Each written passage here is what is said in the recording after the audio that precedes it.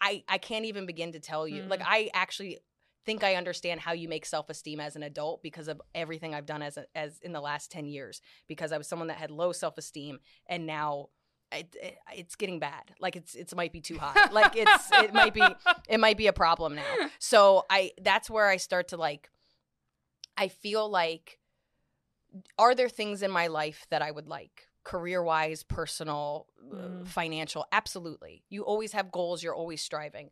But if this is it on every level of my life, it's pretty good. So you have to bring in pretty good at the very least, or enhance it. So that takes out 90% of the people out there, both as friends, coworkers, or men that I'm dating, because you cannot, I'm tired of being with people that is now more work, more effort, and you're enhancing nothing.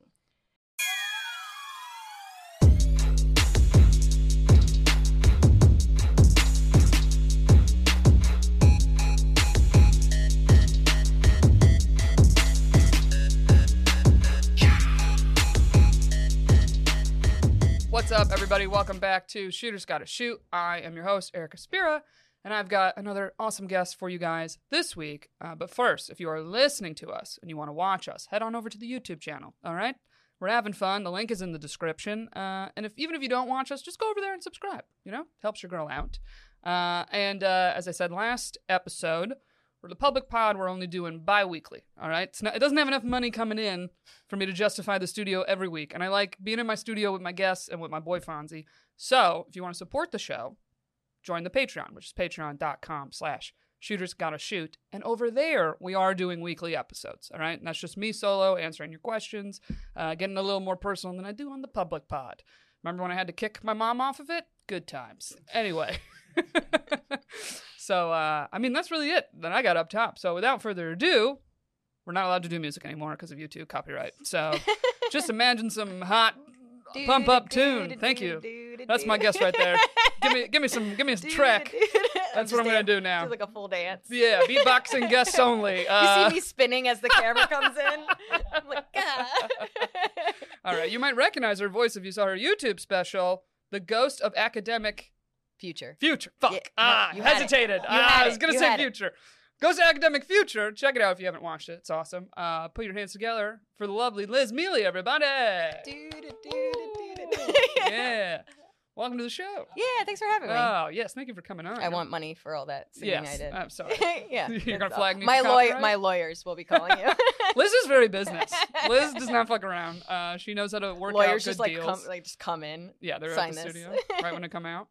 I know. Funny, we were actually just talking about outside of if you're someone that freelances, you should be asking around of what people charge. I think that's the one thing about, like, people, like, I don't know how you would have a career without friends and to kind of do this solo. We know a couple of comics that have no friends, and you're like, I don't even know how you do that, because almost 90% of what I do is checking with other people, whether it's making sure I'm safe. I think as a female comic, you always have to check in to be like, is this guy creepy, or is this weird, or are you reading something into this? Have you worked with this person? That's like half of it. And the other half is, hey, did you get this much money? Yeah. Should I be asking for more money? Because you get shortchanged just being a female comic in general, but then also people don't, because they're not paying attention to you, they think you're newer than they are. There's just a lot of, like, some of my negotiation is I just know how to do it and I'm good at that stuff. But the other half of it is just asking my peers. I'll ask people I barely even know just because I know they just work there. Yeah. And most comics are on the same level of nobody wants anybody.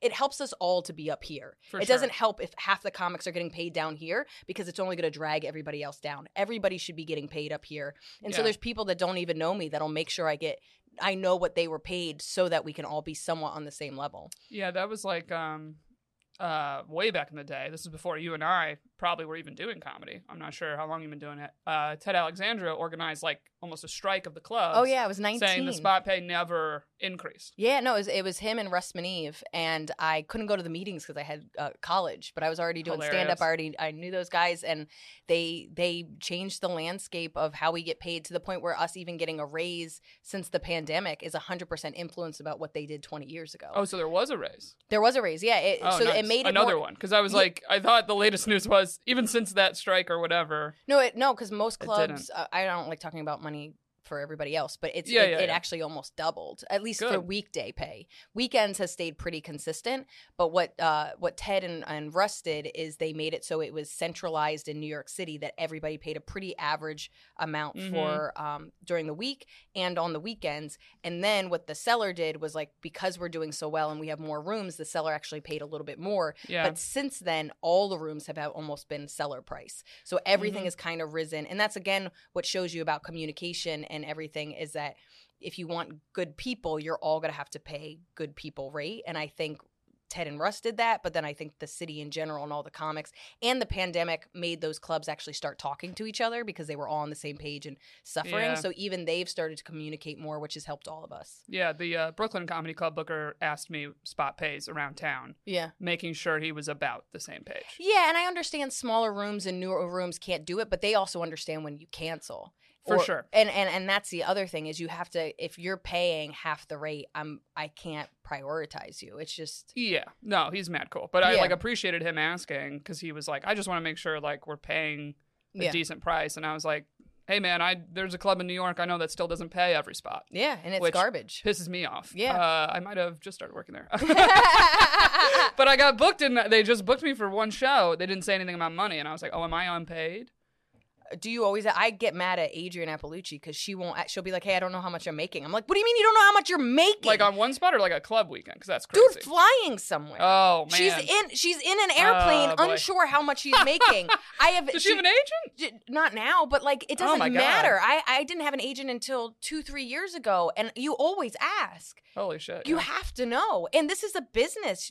This weirdness around money drives me nuts. Yeah, you have to ask. Even I will know in my heart I still want to do it. So I will say, they'll be like, hey, can you do this? And I go, yes. How long is the set? How much is it paid? So even if they come back and say $0 or like $10, like something that's truly not worth the effort, I know I want to do it because I'm going to work on new material and I'll even say if it's somebody that I don't want to ruin something for them, I'll be like, hey, just so you know, because it's only $10, there's a chance I might cancel, but you'll get at least a week's heads up. I won't cancel on you day of. Like I'll get, and so I've done that now being at the Cellar. I've booked gigs like a bar show. And I'm like, no, I would love to do a show. It's great. I'm like, however, that Tuesday I find out for the weekend. Yeah. Like, and I might have to cancel. Yeah. And I think giving people a heads up, having them understand, and most places understand. And if they don't understand, then you don't work with them, because this is such a ridiculous business that how would you, to have that hierarchy where you don't understand where our value is ridiculous. Right. Like I just got into this club and I was like, in my head, I said, I'll do 5 spots for free. I put a number on it. I'll do 5 spots for free. Listen, Liz. As your manager. Okay. Maybe. Well, here's the thing. I'm not sure if this one's paid. Maybe it will pleasantly surprise me. Probably not. But I was like, I understand I'm new and you're trying me out. No. Again, yes, you still should be paid. I agree. But like you said, that room, I'm comfortable being loose, trying a little new. Like, you should try a lot new. Yeah, if you're not being paid, take a dump on that stage. Well, especially, I'm not going to. Anyway, I'm angry. People that know me personally. I don't even know this club, and I'm angry. I'm angry. I'm freaking out. That is like, I would say that's like the only like value of my friendship is I could not like you, and I will fight for you. Like I genuinely, not to say that's the case, but genuinely, I'm like, I'll fucking kill him. Like, yeah. No, it is interesting because I mean, there's something to being less experienced in some type of freelance world, right? Let's say like an editor. Okay, there's something to you're a little less experienced, maybe you take longer, you charge a little lower than someone else, but that someone else also is in higher demand. So there's a game to it when you're new. A little bit of not charging as much or making as much money. Sure, but the only thing I'll really fight you on that is that you've decided you're going to do 5 for free. They don't know anything about that. I would have an open discussion of why they're giving you free spots and what their logic is so that you can work towards it. So like we were talking before we went on about door deals, the truth of the matter is I might not get the door deal I want, but I will negotiate in a fantasy world of, hey, if I sell out, I would like a bonus and or a higher door deal. Right. And I might not even hit it, but I at least want the aspect and the accountability that if I do something that's going to make them a lot of money, that I get rewarded for it. So the same thing that you've decided in your head after 5 free spots, I'm not doing it anymore, but you don't even know what their logic is. Oh, I mean, I'll have a conversation with them. I won't just be like, I'm out. Yeah. I'm not a lunatic. I understand that, but my worry is that you start, it's like anything, you're teaching your value to these people and you're teaching them how to treat you. And right now you're telling them that you have less value. Okay, that is fair. And I was justifying it. I was like, I'm not putting this on my website. I'm not advertising it that I'll be here. Like, no one's gonna buy a ticket. Also, to me, like, we don't have to say the club, but there are clubs that I will do for less, whatever, because I'm just going to do new stuff. I'm not going to advertise. I'm not going to do anything, and I don't care. And I know that they budget-wise can't afford me, so I'm a treat, as well as, you know what I mean? You're a little treat. I'm a little treat, but also I'm getting something out of it. So it's an exchange. But other places where I know that they are paying people their value and they've decided I have less value, eat a dick. I'm not playing that game. True. So this is where I don't know the full situation, but I do. If you are getting something else of value out of it, go for it. Yeah. I'm like, but there is like a feminist mom that's just like, know your value. Oh, yeah. No, I don't disagree. That's why I was enjoying talking to you outside about all this stuff, because I just saw, actually, it was Corinne Fisher uploaded a clip from her pod, and she was talking about just in every industry, every job, like whatever records have been released, and literally, if you're a woman, you were just offered less money. Yeah. And back in the day, they would justify it of like, oh, she doesn't have kids and she's not married or something. Or sometimes it would be justified, you are married, so you have another income, so you don't need as much as we would pay a man, and blah, blah, blah, blah, blah. But it's so crazy to me because I think more and more we're getting out of that place where I tell people how much I make on YouTube. I'll tell people, and I'll tell them how I got there and where I understand. Like, I am so open about my business tactics and how I pay my rent through royalties and or club stuff, and how I negotiate. And I've helped my friends and just young comics learn how to negotiate because, again, like I said earlier, that is going to help all of us in our bottom line. But also, I am so pro getting rid of the middleman, and I am so pro people making a career for themselves. And I fully believe there's enough work in the country, in the world, for every comic to work, and everybody has their own unique fan base, and the internet and streaming and all that stuff has opened things widely enough that the only thing that is getting in your way is you. So for me, everybody should kind of know what everybody's making so that to have a bunch of young comics, what do they call them, scabs, when people cross the line for a picket I don't know. What do you call that? Not pickets, but like a protest? Yeah. A strike, thank you. Like a union strike, and if you cross it, you now make it harder for them to negotiate because these people are now getting paid less or whatever. So there is, even though we don't really have a union, even though that's not how it works, if you have a bunch of young comics getting paid less and they're working for less, yes, do they have the same value as some of these bigger comics? No, but in the world of humor, there's so many brilliant people that really does bring us down. So if everybody fights, it literally helps everybody. Yeah. So I'm pro for everybody having the same information, and you decide how hard you're going to work. That's on you. Yeah. But I also just think in general, everybody getting paid what should be at least a bottom level value helps everybody. Right. And it's also, like you said, you have to look at what are you getting out of it. Yeah. Like, I've done a headlining gig or two that wasn't a crazy amount of money where I'm like, I'm going to break even on the weekend. But the experience was important. To get, the rep of the 45 minutes. And to even put that, both the experience, but also be like, I headline. Because that's in the beginning, is you're teaching people your comedic value. So I absolutely understand there's a push and pull between money exposure, which is like almost a dirty word at this point, and creatively expanding and getting better. But it has to be your decision. I hate when somebody makes that decision for me. Oh, yeah. No, I totally agree. Anyway. Just two Italian women yelling at each other. I know. Look at this. Two Italian. We should run the mob. I'm like, I agree with you. No, you agree with me. I think we're on That's why I have you on the show. Yeah. I only have people I agree with on... No, I'm kidding. I like to argue a little bit. But we do talk a little dating and relationships. Yeah. And hilarious I told the story on the pod about the texting fiasco. Yeah. Of you sent a screenshot to the person. Yeah, You were my homie we were looking things up on Reddit thinking we got it figured out. Yeah, which is kind of garbage. Like the internet, I mean, I felt really, really ticked off by the internet because I really was just like, you can't do a follow-up tweet? Right. Like, you can't, put something else I did upgrade my phone. I have the unsend feature. I actually have not tested it if you could do it with photos or screenshots. But you know what's crazy is, when you're just on the train sending a text, it doesn't go through. When you get service, it doesn't automatically send through. So why are we doing that with photos, everybody? Yeah. Why? Why are we fucking me over? Yeah, no. It was my own mistake. And then you never talked to that guy again, did you? No, we have talked because we're like somewhat friends. Yeah. Friends of friends. And he actually does podcast work. So I've actually referred people to him. So it's all good. It's all chill. It's not a problem. But that whole scenario, we were in an interesting conversation of, you were talking about basically like the point you're at in your life. you've learned with like dating and relationships specifically is like just being upfront and clear about what you want or what you're thinking, what you're feeling. Because when that all happened, you were like, you should just send a message being like, look, Yeah. da da da da da, my bad, this is what I was looking for, Yeah. et cetera, et cetera. I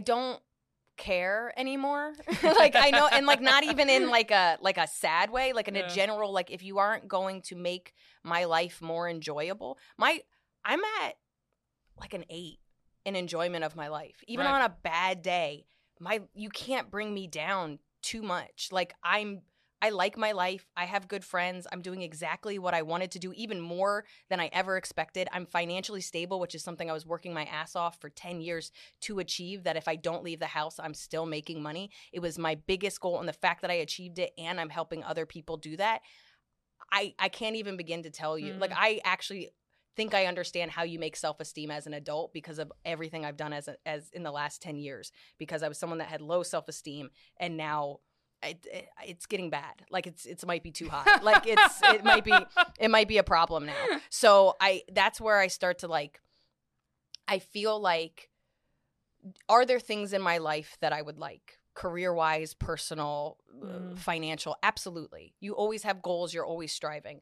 But if this is it on every level of my life, it's pretty good. So you have to bring in pretty good at the very least. Yeah. Or enhance it. So that takes out 90% of the people out there, both as friends, coworkers, or men that I'm dating, because you cannot, I'm tired of being with people that is now more work, more effort, and you're enhancing nothing. Yeah. Do you understand what I'm saying? Yeah, so it's very interesting to hear this from you also, because I feel like since I've known you, you've been a serial monogamist. Yeah. In my head. I feel like you always had a boyfriend. They typically would be long-term relationships. So now I'm curious, I'm like, do you look back at some of your relationships like, oh, that was so much work, and I was wasting so much time and so much effort? Because the weird thing is everybody says, well, relationships are work. Yeah. But at the same time, like when your friends will be complaining about certain things or whatever, you're looking at them like, it shouldn't be this much work. Yeah. So I am a serial monogamist, but I will take huge chunks of time off. Mm-hmm. So it's single for a couple of years, date somebody for a couple of years, single for a year. Oh, that's not serial monogamous to me. Serial monogamous to me is like, you're always in something. I'm not always in something. Yeah. I take time off, both in the sense that I have always known that I don't want to just jump into something to not feel my feelings, because I really have learned I date very different people from when I'm sad, from when I'm happy. It's a completely different person.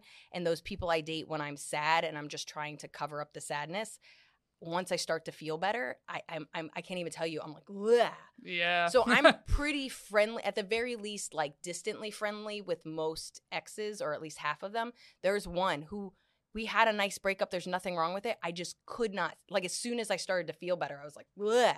So he wishes me, our birthdays were 2 days apart. Like, literally, like, he's 2 days younger than me. And he wishes me a happy birthday. I ignore it. And then on his birthday, I wish him a happy birthday, just so I don't have to talk to him twice. Do you Interesting. But he's done nothing wrong. He's a wonderful person. I mean, I would say don't contact him at all. It's the only time he does. So? He's done nothing wrong. I dated him when I was depressed, and as soon as I started to feel better, I was like, I was like, this is just such a wrong choice. And there's nothing wrong with it. Like, I went on a couple of dates in December. It's the last like date I went, 3 dates I went on was in December, right before the holidays. Super nice guy, and I very much I try not to make a decision. Just like most pilots aren't great, and they tell you to get through the pilot, second, third, whatever episode. They mean pilot like a script, guys. Like a script, not a pilot that flies a plane. Yeah, all pilots. Like, pilots are terrible. You know how we all barely land. No, like the pilot. Thank you. A pilot of a script is most first episodes of a show is like okay. It's like pretty rare that it's great, and I kind of feel that way about a first date, especially when it really is nothing about them. So it's just kind of like, all right, I went on this first date with this guy. I didn't really feel anything, but I was like, I don't know. So then I went on another one, and I was like, do I want to get to know this man more? Yeah. I don't feel like I'm starting to have a little bit of a sense of him, but it isn't like yes or no. It's just like, if I just want to get to know him more, let's get to it. So then I went on a third one, and within 10 minutes of the third one, I was like, no. Yeah. And I felt bad because he's so nice. No, he was so no, nice. don't feel bad. We ended up spending like half the day together, and it was fun. It was actually genuinely fun. But I knew I didn't want to pursue this more. Can I ask you, was any part of it physical attraction? Or were you like, He was- am physically attracted to this person? He was cute. Yeah. He was cute. It wasn't. See, that's the scenario where it can grow, I believe. You got to at least think they're cute. Yeah, no, you absolutely have to be attracted to somebody. I think that's true. I do think some attraction absolutely grows from Right, but getting it to know can't. him. It never grows from zero. It can't I've grow never from zero. found it. Yeah, growing from zero. yeah. I found like I thought he was cute, and then getting to know him, he was really sweet. And then as soon as I realized I didn't emotionally connect with this person, or I didn't feel Yeah. anything. And he was so sweet. And so the next day, I knew when he got off work, and I didn't want to ruin his day. And I just said, hey, I really enjoyed getting to know you. I really don't see this anything past a friendship, but I just wanted to let you know. And, Yeah. thank you, for hanging out with me and whatever. And he wrote the nicest text. But I mean, I almost cried. It was so genuine and nice. And I remember I called Adrian and I was like, why can't you just like who you want to like? Like, Yeah. I would love to like this guy. I would love to. He's such an honest, thoughtful. At no point on this date did I see anything that made me not like him as a human. I absolutely could be friends with this man. He didn't challenge me. I didn't feel excited. Like, there was nothing. He was a workaholic in finance. And I was like, I can't think of anything more boring. I don't want to ask this day. I don't want to ask him how his day was. Yeah. This is awful. Funny, I tell people to avoid talking about work on those first couple dates because I feel like it's not sexy. It's not emotionally connecting. Being like, ugh, work. But it's not even that. Like, I want to be with somebody that likes their life. Again, you don't have to be at a 10. Yeah. Nobody's ever at a 10. And we're in our 30s, 40s. Like, I truly believe you're still growing in your career and your ambitions and whatever. But you have to like what you're doing every day, and you have to be passionate about something. I don't care if you're passionate about fucking taking the trash out. I really do not care what you do. I don't care if you make mojitos for a living. I just want you to be excited to go to work and like the people you work with and have some accountability of why you are where you are in your life. Yeah. And I can't tell you how many people, let alone men, just don't like their life, and I'm not rescuing you. I've worked so hard to like my life. Listen, I feel like there's a lot of people that don't have a creative thing. I don't think it has to be creative. Like, not though. super creative, but something that is essentially outside of work. If the thing you love is not your job, you need another thing that you love. Absolutely. So I'm saying people that are the creators, the freelancers that really like went for the thing that they loved over, say, the money or the stability, right? That's the number one complaint we have is you have to be passionate about something. Otherwise, you don't understand my thing. 100%. But like my little brother's going to graduate from law school this year. And it's so interesting because I'm one of 5. My older sister is like an emergency room nurse that now does a job. I don't even know what she does. But correct me if I'm wrong. Isn't one of your parents a vet? Both my parents are veterinarians. Both are vets. Yeah. Okay. So parents will say somewhat traditional, but my dad didn't go to business school, and he opened up 2 animal hospitals and taught himself business. And half the reason I know anything about money is because my dad is self-taught in business. And I really see the creativity in how he does business. And that's where I think I have the advantage over most comics is I like creative business and I like creative marketing and I like being creative in something that only makes my passion more accessible to people. So my parents also run a business. We're very Italian. Yeah. So I actually do think that's an advantage, and I like the creative aspects of pretty much any business, and I get kind of like gassed up about it. My older sister went kind of a more traditional route. Me, all the middle siblings, me, my brother, and my little sister were all like crafty. My sister's a singer. My brother does woodworking and blacksmithing and glass. He does weird arty hand stuff. I don't know what that means. And then Greg is in law school, going to be a lawyer. And I'm not as close with Greg, but he's a good guy. He lives in Chinatown. Like, it's funny how he's the closest sibling to me, and I see him when he needs a ride. But what I'll say about my brother Greg is he literally, I remember when he was getting an internship for law school, he's like, I want to be a number. I don't want somebody to ever learn my name, which is crazy to be like all the artists in the family that are just like, somebody follow me, subscribe, like and subscribe. He's like, I want to be a number. I don't want anybody to ever learn my name, and I just want to make a lot of money. And he has gotten everything he wants. And Greggy's one of the funniest people you ever meet. He's the kindest. He has friends. He has activities. When I look at Greg, I see that it can be done on this non-creative level. He likes the challenge of what he's doing. And who knows, he's not a full lawyer yet. That could change. But he knew what he wanted to do. He's pursued it. He's making more money than all 5 of us combined. It's insane. I wish somebody told me. Doing like corporate law? I don't know what the fuck he's doing. He was getting free gummy bears from an internship and making stupid money being a corporate lawyer for some gummy bear place. And I was just like, you could get free gummy bears and buy like anything you want. This is crazy. So mad at him. But he always every time I talk to him, he's like, oh, I'm going, to Boston to see my buddy. I'm going snowboarding to go do that. Like, he's always doing stuff. I look at him and I go, if you like your activities and you like the challenge of your work and you are within the goals that you set and you're doing it, that's great. If you wanted to be a singer and now you're a lawyer, that's a problem. That's somebody sacrificing. Exactly. Unless you're able to do both, where you're like, I do lounge singing at night and I get that part of me out, and then I do corporate law and I make money and I get to use this other side of my brain during this time. But there's too many people that weren't willing to take the risk that are now out there just being miserable, and I have no empathy. Yeah. I have zero empathy. It's hard when you actually go for it. It's very hard. And I would say most of the mean comments I get online are people, whether they can acknowledge it or not, that are jealous that I'm living my dream and they've didn't make any attempt. They see it as like, why does she get to do what she wants to do and I have to be out here fucking. Yeah. And it's just like, hey man, I made a choice and I kept working toward it. Nobody knows how hard this career is, and people will just discover me and not realize I've been doing this for 20 years. Oh yeah. I mean, so there's nothing I can do. And even so, I don't think they even understand how obscure I was and continue to be. And still, I like my life. I like what I do, and I worked towards it, and I'm happy that I even got here. So that's the biggest problem with, I think, dating in general, is I have put everything into this basket and I have made zero excuses. I have almost no sympathy or empathy for anybody that hasn't at least tried. And there's a lot of people out there that haven't even tried. Oh my God, this reminds me of 2 things. I always felt like people that really told me to like follow my dreams, right? It was always people that either they followed their dreams and they're so happy and they're so excited that's what they did. Even especially like teachers who do not make a lot of money. Yeah. Like, I love what I do and I went for the thing I wanted to do, right? But then the other people that tell you to follow your dreams are the people who never did and they regret it. Yeah. They regret it the rest of your life. Especially that fresh out of college. I'm like so happy I had so many people tell me that. Like both teachers and like one was like an accountant, like just random jobs. But you could sense it from them and they're like, hey, you have nothing tying you to anything. You got no kids, you have no husband, you have no mortgage to pay. But that's why I have even more respect for people in their 30s, 40s, and 50s that are like, I think I want to try it. Fuck yeah.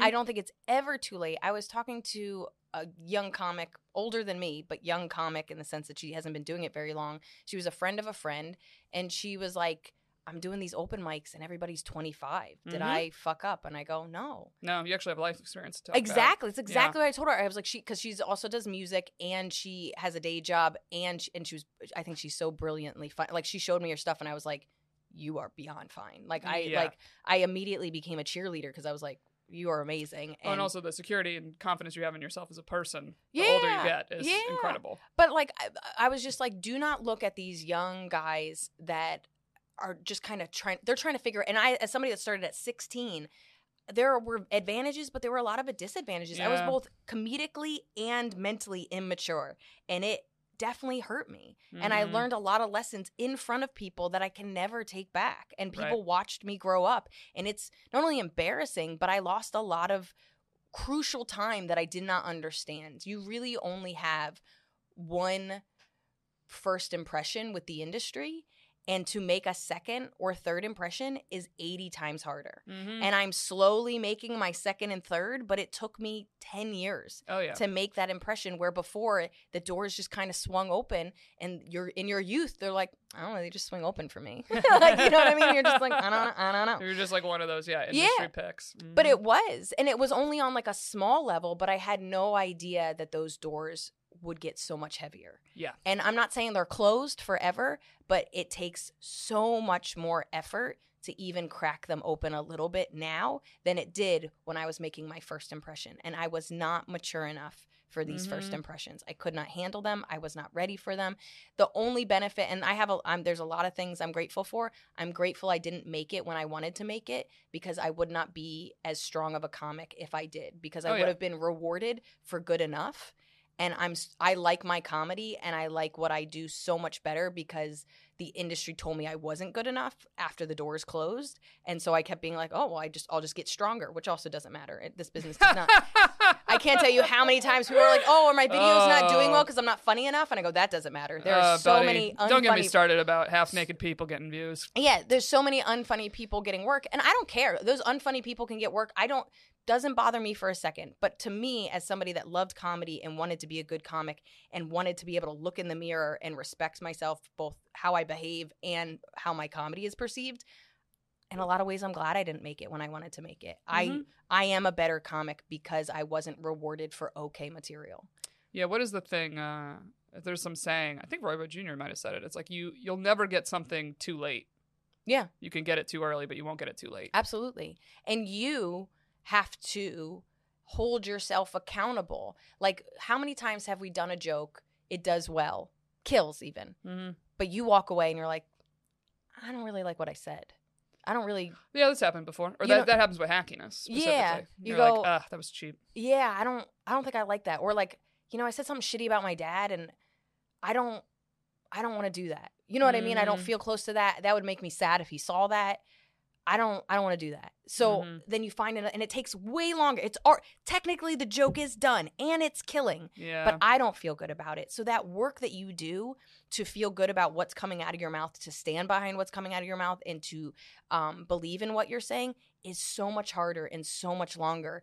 And I'm proud that I do that extra work. And again, nobody's holding you accountable for that. Only you can hold yourself accountable for that. Yeah. Nobody else cares if your dad ever talks to you again, or if somebody thinks you're a hack or not.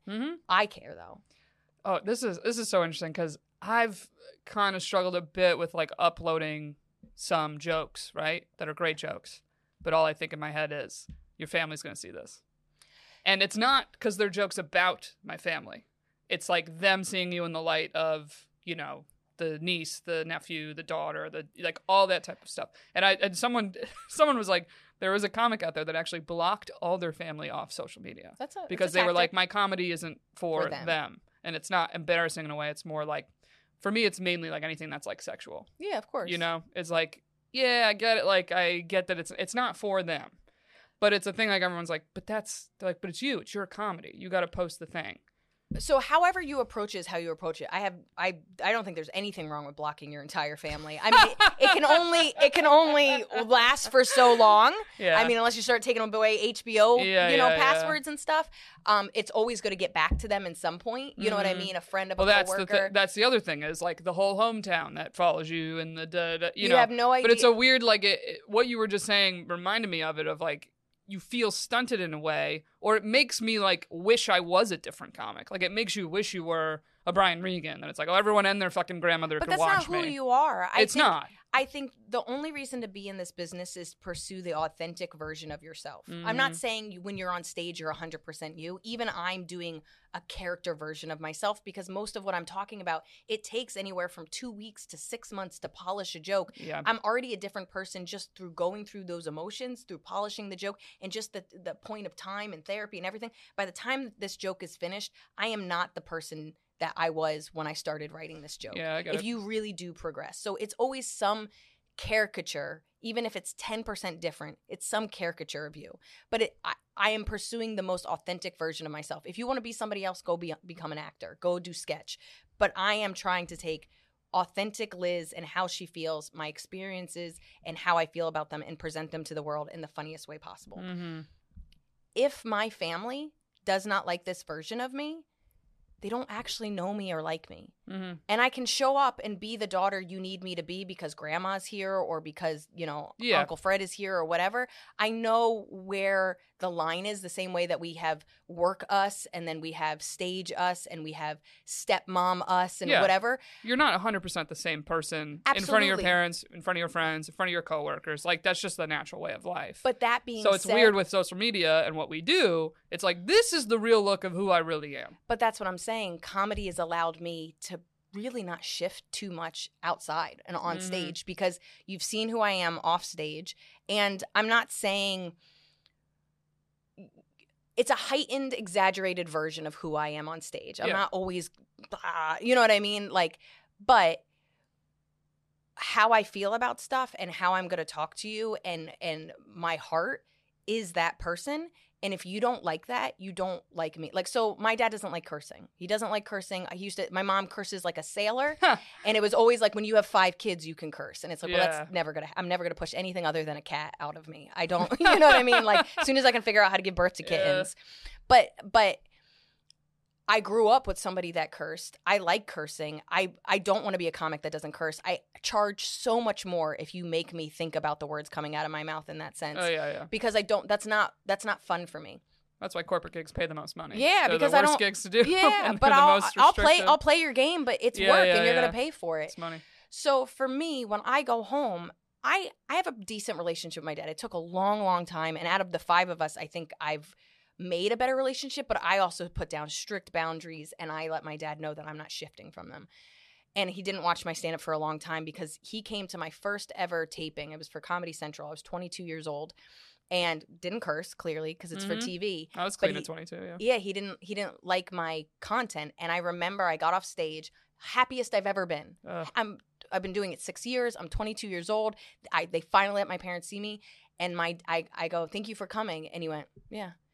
And I called him up the next day, and I go, if you are going to make me feel bad for what I'm doing, I'd rather you not come. And he, of course, goes, whoa, what did I do? I go, Dad, your face and I know what you look like when you're excited. I've seen excited dad. Yeah, you didn't even tell me good job. I mean, don't be like, what did I do? It was heartbreaking. Yeah. And that was one of the best days of my life at that point. Everyone was excited for me except for you. So if you cannot handle what I do on stage, I don't think you should come. And to my dad's credit, he goes, okay. So then a couple of years later, I was doing something in Jersey, and he goes, can I come? And I go, if I get off stage and you make me feel bad and you can't control your feelings, I don't know if I want you there. And he goes, I don't know if I can control my feelings. I go, I don't think you should go. And that was that was it for literally 15 years. And so then... See, men are better about this, by the way. Like, my dad listened to a few episodes of the pod when it first came out, and he was like, it's not for me. And he just stopped listening. Yeah. My mom would not like it and listen to everything. Yeah. And it's like they're like, I don't like this, but I want to know, you know? And the truth of the matter is, both my parents are wonderful people and flawed people. And I think my mom can hear a little bit of the flaws and either ignore it or take accountability. My dad can't hear any of the flaws. And that's my dad's work. That's on him. You know what I mean? But I've worked to have a good relationship with my dad. But I am straightforward with my dad. So fast forward, it was Christmas a couple of years ago, and I'm telling a story. Literally, this is a story, like, just take out the curse words. Me and my dad are very similar. So I'm like, this fucking dude, he cuts me off. I tell him, in my head, I was like, oh, fucking kid. And my dad is like, Elizabeth, language. And I looked at him, I go, Dad, do you want to have a relationship? Yeah. Do you want to hear my stories?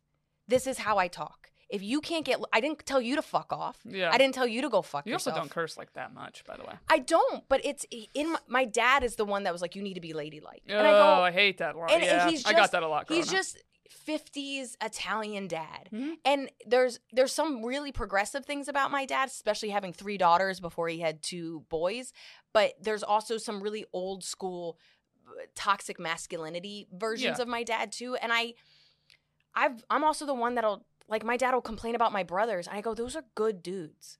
They're good guys. Mm-hmm. They're good people, and they're good men. Mm-hmm. I can't even tell you how rare it is. Get off their back. Yeah. I will advocate for all my siblings whenever he tries to take them down, because I go, Dad, I'm out there. I meet a lot of people. I meet a lot of people, and I meet a lot of men. Someone has a bit about, like, they were too trusting of men because they had a good father and, like, a good brother. And I think the same thing I was like, man, I was, like, not too trusting. I don't look at it as a negative. But it's like, yeah, it's easy to believe there's good men out there if you have, like, good men in your family. Absolutely. My dad's a good person, flaws and all. My brothers are good people, flaws and all. And they have some dope older sisters to really guide them. But the truth of the matter is, I told him, I go, if you want to have a relationship with me, not a version of me, with me, I curse. Yeah. I have never told you to fuck off. I have never disrespected you. Right. I'm not cursing at anybody. But if you want to hear my stories, this is how I tell a story. Mm-hmm. So you have to make a decision. And he'll still he'll remember and he'll forget it. And he'll be like, Elizabeth. And I go, Dad, this is how I talk. But now he comes and sees my stamp. I give him a warning. Dad, I curse a lot more in this one, or Dad, I talk about sex in this part. You know what I mean? I had a joke about him, and he goes, I don't think that joke was nice. I go, actually, it is. It was about him dying. I go, actually is nice. I have a joke about my dad dying. Yeah, so I go, funny. it actually isn't as bad as you it's actually very nice, which is it's really about me missing you. So and what's funny is he came to that hour. It was because my parents moved out of Jersey, so it was where they live now. And I warned my dad. I go, hey, I think I curse a lot more. I don't know if you're like this hour. And my dad, this was his response. He was like, it wasn't as bad as I thought it was. Oh my God. And I was like, and he was smiling, and that's Yeah. fine. That's totally fine. But that took almost 15 years to build up that connection and that. But it's also about standing my ground. So even in the real world, whether it's family, friends from high school, you know, whoever who see it, yes, it's a version of me, but also we might have not had enough conversations where you actually got to know how I really feel. And you have to decide if you want to be friends and get to know this person. Yeah. You might not. Totally respectable. You might be a cousin from name only. You know what I mean? I like your pictures of your kids. You like pictures of me fucking posting about cats, and that's our relationship. But if you want a connection, this is a part of me, and it might not line up with the fake version you give your parents because you're playing a different game. I'm not lying to my parents. This is who I am. I'm not great all the time. I'm not exactly who you want me to be. But I also think good parenting is allowing your kids to be who they are. And my dad spent his whole life trying to make his kids be a certain way and got upset when we didn't turn out the way he wanted us to be. But he accidentally made some great kids. He just or it just doesn't look exactly the way he wanted it to look. It's different when it's like certain manners or tradition. Like there's certain things like I do believe it's on you to instill in your kids. Absolutely. And we've obviously met people where we're like, no one fucking taught you anything. Yeah. You know, like your brothers, for example. You're like, they're wonderful men. They're very kind. My brother's very kind, very sweet, very considerate. And it's like, you're partly taught to be that way. Of like have some awareness, you know, like, this is the big Italian example. Like, say hello to everyone when you come somewhere, or say goodbye to everyone when you come, like little things like that. I'm like, that shit's taught. But it's like innately who you are. Different. Dude, every time my brother comes to stay with me or hang out with me, he gives me a toy.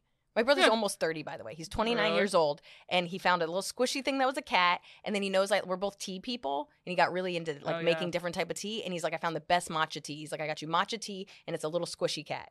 Every time I see him, he's like, hey, I saw this weird trinket, and I bought it for you. We're talking about $3 tops sometimes. But, like, that's who my brother is just a kind person, and he thought of me. I don't think people even understand how nice that is. Does my brother always return my text messages? Absolutely not. Do I fucking yell at him sometimes? 100%. Yeah. But the core of my brothers are amazing people. And that's all we're looking for in this world, is that you don't have to express yourself the way I want you to or I need you to all the time, because that's unrealistic. But I need to see your heart.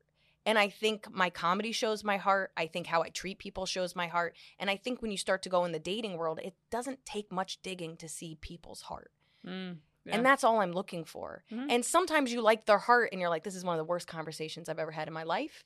And I cannot do it, even though I would love to fuck the shit out of your heart. You know what I mean? I just can't do it. I know you're good. I know you're good. But this is not I know for that me. guy I went on 3 dates had a good heart. Yeah. I want to be challenged. And that's the other side of it, is like, I read a lot. I'm constantly trying to grow both as a person, as a creative person, as a business person. I like learning stuff that I might never do anything with. I like being crafty in ways that I might never get better at. I like meeting new people. I like having my world kind of exploded and rebuilt. And I'm talking to people that don't read, that don't even watch a documentary, that don't talk about anything. Like, our whole job is to expand like how we think about things, and there's people that don't think about things, and it's mind-boggling. And I don't know, even if I know nothing about snowboarding, I would listen to an hour conversation of you talk about everything you learned about snowboarding. That would be more fascinating than somebody talking about, I just work because I want to make as much money as possible. For what? To put into your business? Put into your passion? To snowboard more? Yeah. Why? Why do you want all this money? Well, I was going to say, it sounds like your brother does a good balance of my baby make a lot of brother money, but also like actually thoroughly enjoy my life. Yeah. But I love those interviews of people that like sold a tech company or whatever, like the quick on a street, and they're like, what do you do? And they're like, I'm retired. They're like, I busted my ass. And they're like, how old are you? They're like, I'm 35, 37. They're like, now I'm going to enjoy my fucking life. They're like, yeah, true. And I'm sure they'll eventually be investing in something else and challenging themselves. Yeah. But I'm also like, yeah, good for you. Good They're for like, you. I worked and now I'm going to enjoy it. I'm not going to enjoy it when I'm 60. I'm going to enjoy it now. You know? I don't care what your plan is. I literally do not care what you do. And this is for friendship, dating, whatever. Just be passionate and work towards something. This life is too difficult to just be, and like, there's so many unhappy people that take no accountability for it. And I was one of those people. So I see it even more clearly because I was just not a fun person to be around for so long. And truthfully, and I don't even know how I had friends. I still have a lot of those friends. It was really hard to take accountability and to understand how I was probably raised to be miserable. And now I'm like, I'm not going to sit in it, and you have to do some work. And there's so many people that aren't willing to even do 10% of the work, and I don't want to spend time with them anymore. So when you were talking about, you know, I was maybe not a serial monogamous in the sense that I didn't have any breaks, because I do have breaks, but I have dated people that made me realize that I worked really hard for my equilibrium. I am pretty emotionally stable. Like I am pretty happy and pretty much up here. But I've dated a lot of people that I thought maybe I could bring them up, and instead they made me sink. Yeah. And that's heartbreaking to find out that there's too many movies and books and stories about this woman rescued me, and this woman, my life would be nothing without her, and whatever. And I think unconsciously I bought into this, like, I can make someone's life better, and my love and care can help people see their value. And I think in some ways my friendships were like that, but it was mutual. Like their care for me and my care for them, and my bad days they would stand up, and their bad days I would stand up. And that is what a good relationship is that, you know, it's not always that you're both at 100%. But I have been in dating relationships where I was doing 80 to 90% of the work, and eventually you get drained where you can't even show up for yourself anymore. And almost every person I left when I was like, I can't do this anymore, I was sad. I clearly wanted it to work. Almost everybody I broke up with isn't because it was a bad relationship. It was like, I'm unhappy and I can't seem to fix this, whether it's my tools or our communication or them. I don't even know sometimes. But I always felt better within a couple of months. And I would find myself in a way that I was like, I don't want to lose this person anymore. I'm tired every couple of years of losing myself. And having to do so much more work to keep me up here. But I also don't want to be one of those people that's like, I'm happier alone, because I think, of course you are. You're not being challenged in this different way. And I absolutely have triggers and things that hurt me. Or you're not being hurt putting yourself out there is the other part of it. Exactly. But it's, I mean, also, since I started this pod, I was like really actively trying to date. Like it was the most I ever online dated or whatever, tried any method or whatever. And I like hit the wall finally of being like, I can't make myself do it all the time.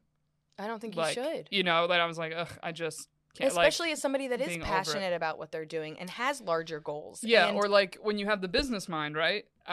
It's like if I looked at all the people I ended up dating, none of them were people I met online. And so it's like, okay, then why am I putting any time into this medium that has never worked? It's never once Absolutely. worked. If you started doing Facebook ads and nobody was coming from them, that's a waste of your time, you would money, stop and energy. You'd be like, this is a bad investment. So maybe put $10 into Facebook ads. Right. Maybe put 10% of your effort into online dating, but everything else should be like, I'm going to go to museums and wear a skirt. You know what I mean? Like, I'm just going to fucking look lost and pretty. Hang out. Seriously. So my goal last summer, and I'm really proud, I wasn't able to maintain it in the winter, which I think I just tore more, and it's just cold, and I can't be wearing skirts out here in 40-degree weather. But during the summer, I had to do one non-comedy thing. That was it. Go to a week? One non-comedy thing a week. And it could be go to someone's birthday party. Yeah. It could even be a comedian's birthday party. I'm not leaving the house for comedy at this moment. Yes. So I went to a bunch of parties that I was invited to. I have a lot of social anxiety. I was just like, these people, just go. I went to a bunch of like art exhibits. I love art, street art, handmade stuff, whatever. I go by myself, invite a friend. I don't care. Put on some eyeliner, put on a skirt.